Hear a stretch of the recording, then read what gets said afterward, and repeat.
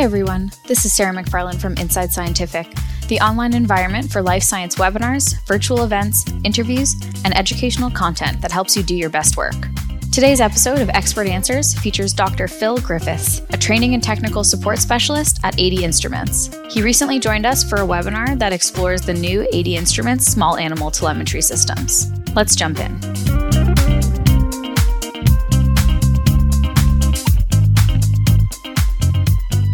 All right, Phil. So our first question here for you is, what is the size of the rat telemeter?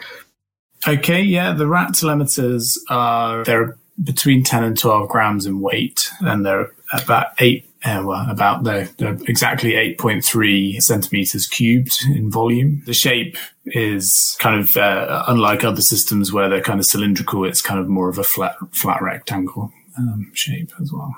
Perfect. And do you know the minimum size of the rat for that size telemeter? 175 grams. All right. The next question here is, how many times can the telemeter be implanted if the first implantation and the subsequent implantations are between 1 and 2 months? Yeah, that's a really good question. The telemeters with that kind of length of implantation, that's a pretty standard implantation. And we recommend that customers should be able to get 4 or 5 uses out of the telemeters with that duration.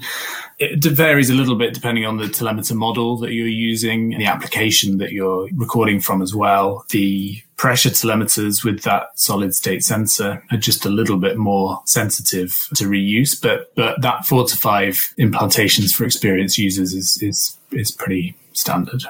Okay, great. There's another question here. Are there any plans for a pressure volume catheter and for oximetry? That's, again, a good question. To the best of my knowledge, there's no plans to introduce a pressure volume telemeter at the moment. It's certainly something that would be very interesting, though, go alongside, obviously, the 80 Instruments product offering from Miller in the acute PV loop catheters. So, yeah, I think it's something for the future rather than something that I can comment on coming up soon. Of course. Okay, another question here. What about the size of the mouse telemeter and also the smallest animal that it can be implanted in? Mouse telemeters are going to mice greater than 22 grams. They are 1.8 centimeters cubed. And I found out the other day, for something that I didn't know, is that they weigh 3.5 grams. So. Okay, perfect. All right, another question here. Is there a course offered to assist with catheter implantation? That's a little bit tricky at the moment with COVID going on around the world. Within ADI, I'm the person who's got probably the most expertise in planting the telemeters, and being in Europe, it's difficult to travel anywhere, but I guess it's something that we'll look into. Again, it's based in Europe, but we also have used and can use the René Remy training facility in the Netherlands as well, a microvascular training facility, which might be something that we look into a bit more as well. Okay. And then we also have another question here.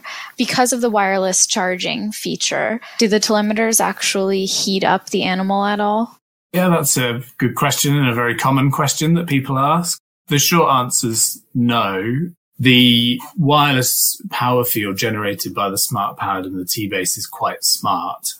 And telemeter is providing constant feedback to the SmartPad and the T-Base to increase and decrease the level of that wireless power field, depending on how much power the telemeter needs at that time.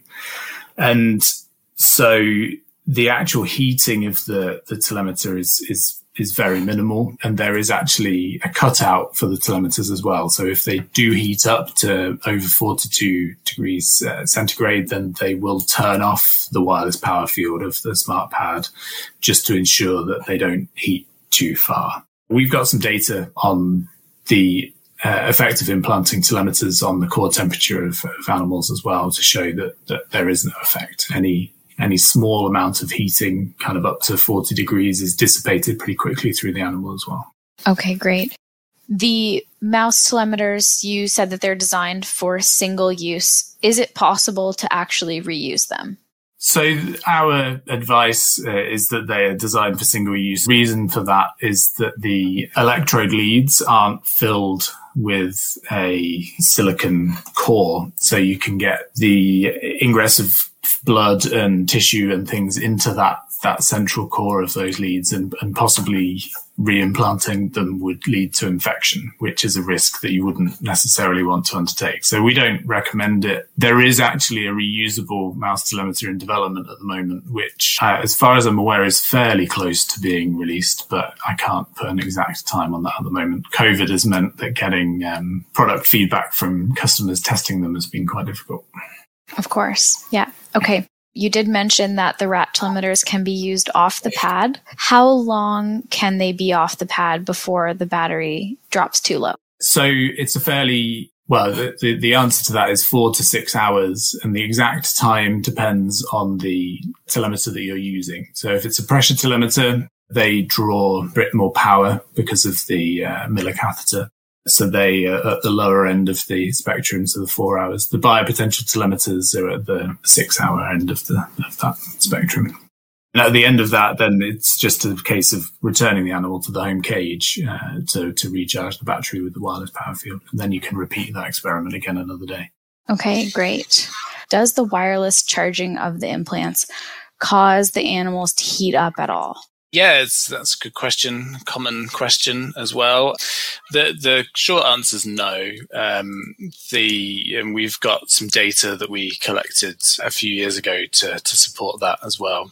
But basically, the wireless power technology is quite smart, and the field generated by the smart pad and the T-base is optimized based on feedback from the telemeter. So the telemeters constantly measure the temperature within the animal to make sure that they don't overheat. And if for any reason they are warming up, then they are able to disable the wireless power field as well. So there's a lot of built-in kind of fail-safes to make sure that doesn't happen. Okay, great. And then a somewhat related question here. Someone has asked, does the telemetry systems, do they measure temperature?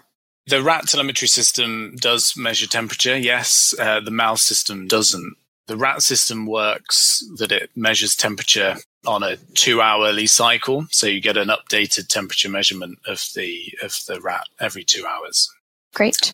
Another great question here. This question is, when reusing the EEG/biopotential units between different animals, can you address how or whether one can lengthen the lead wires if needed?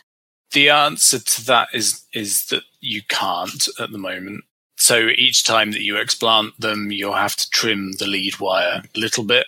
And the best advice I can give to maximize use is to keep the amount that you have to trim those leads to a minimum. So for EEG recording, you have to embed them in dental cement to hold them in place. So be quite sparing in using that dental cement so that you trim as little as possible. The leads are quite long as well. So they're, I think off the top of my head, they're about 25 centimeters. So you should get a good few uses out of them before, as long as you're careful as well, before having to buy a new one. Great. All right. Another really awesome question here. So this person has said, I work in respiratory neuroscience, and I was curious if there were any applications regarding plethysmography methods. Currently, we use a pit tag telemeter for temperature monitoring. Are there any applications for this telemetry regarding respiratory research? That's a good question. In terms of plethysmography, no, there's nothing that I don't think that you can do with these telemeters for that. In terms of respiratory research, you could measure diaphragm or intercostal EMG to look at respiratory activity. And you can also measure pleural pressure as well using the pressure telemeters. But yeah, they're the two main applications that I can think of for respiratory research. Okay, great. Another question here. In order to measure left ventricular pressure, where do you need to secure the transmitter? So the body of the telemeter would be implanted in the abdominal cavity, and then the catheter is implanted in the left ventricle via the apex of the heart. So you go in through the diaphragm. There are webinar. There's my colleague or ex-colleague Sarah Jane presented a webinar on the surgery approaches and in recording left ventricular pressure, which is available on the ADI website. And there are surgical videos on the ADI website as well, showing the surgical approach for implanting for LVP. Great. Can blood pressure and cerebral spinal fluid at the lumbar level be recorded simultaneously? I'm not aware that anybody's measured CSF pressure in the spinal cord. It's possible. It just depends on the size of the sensor relative to the kind of space that you can put it in without causing too much damage to the spinal cord, I think. So because it's a 2 French sensor, which is 0.6 millimeters, beneath the skull, there's plenty of room for that to be positioned. In the spinal cord, around the spinal cord, it's certainly possible, I think, but it would just be a bit of a tight squeeze, I think. Yeah, for sure. Okay, our next question here is there co-housing possibility for the mouse system? Unfortunately not at the moment. The mouse system, the mouse system can't work with co-housing. So the only option for that is to have an unimplanted cage mate in there with the implanted mouse. Okay, great. And then this next question is kind of related. Is there a plan to scale up the mouse system to record multiple biopotentials and or the core temperature?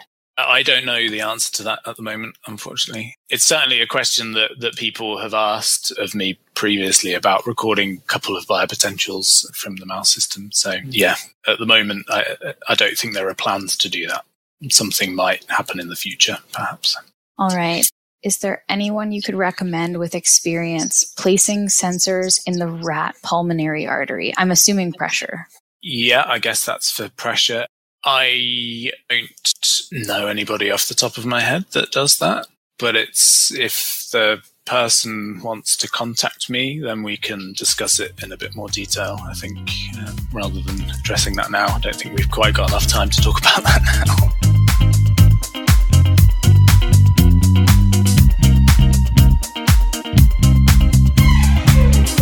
We hope you enjoyed this episode of Expert Answers and that you'll tune in to future episodes where researchers just like you answer questions about their work, offer tips, tricks, and best practices, but most of all, share science.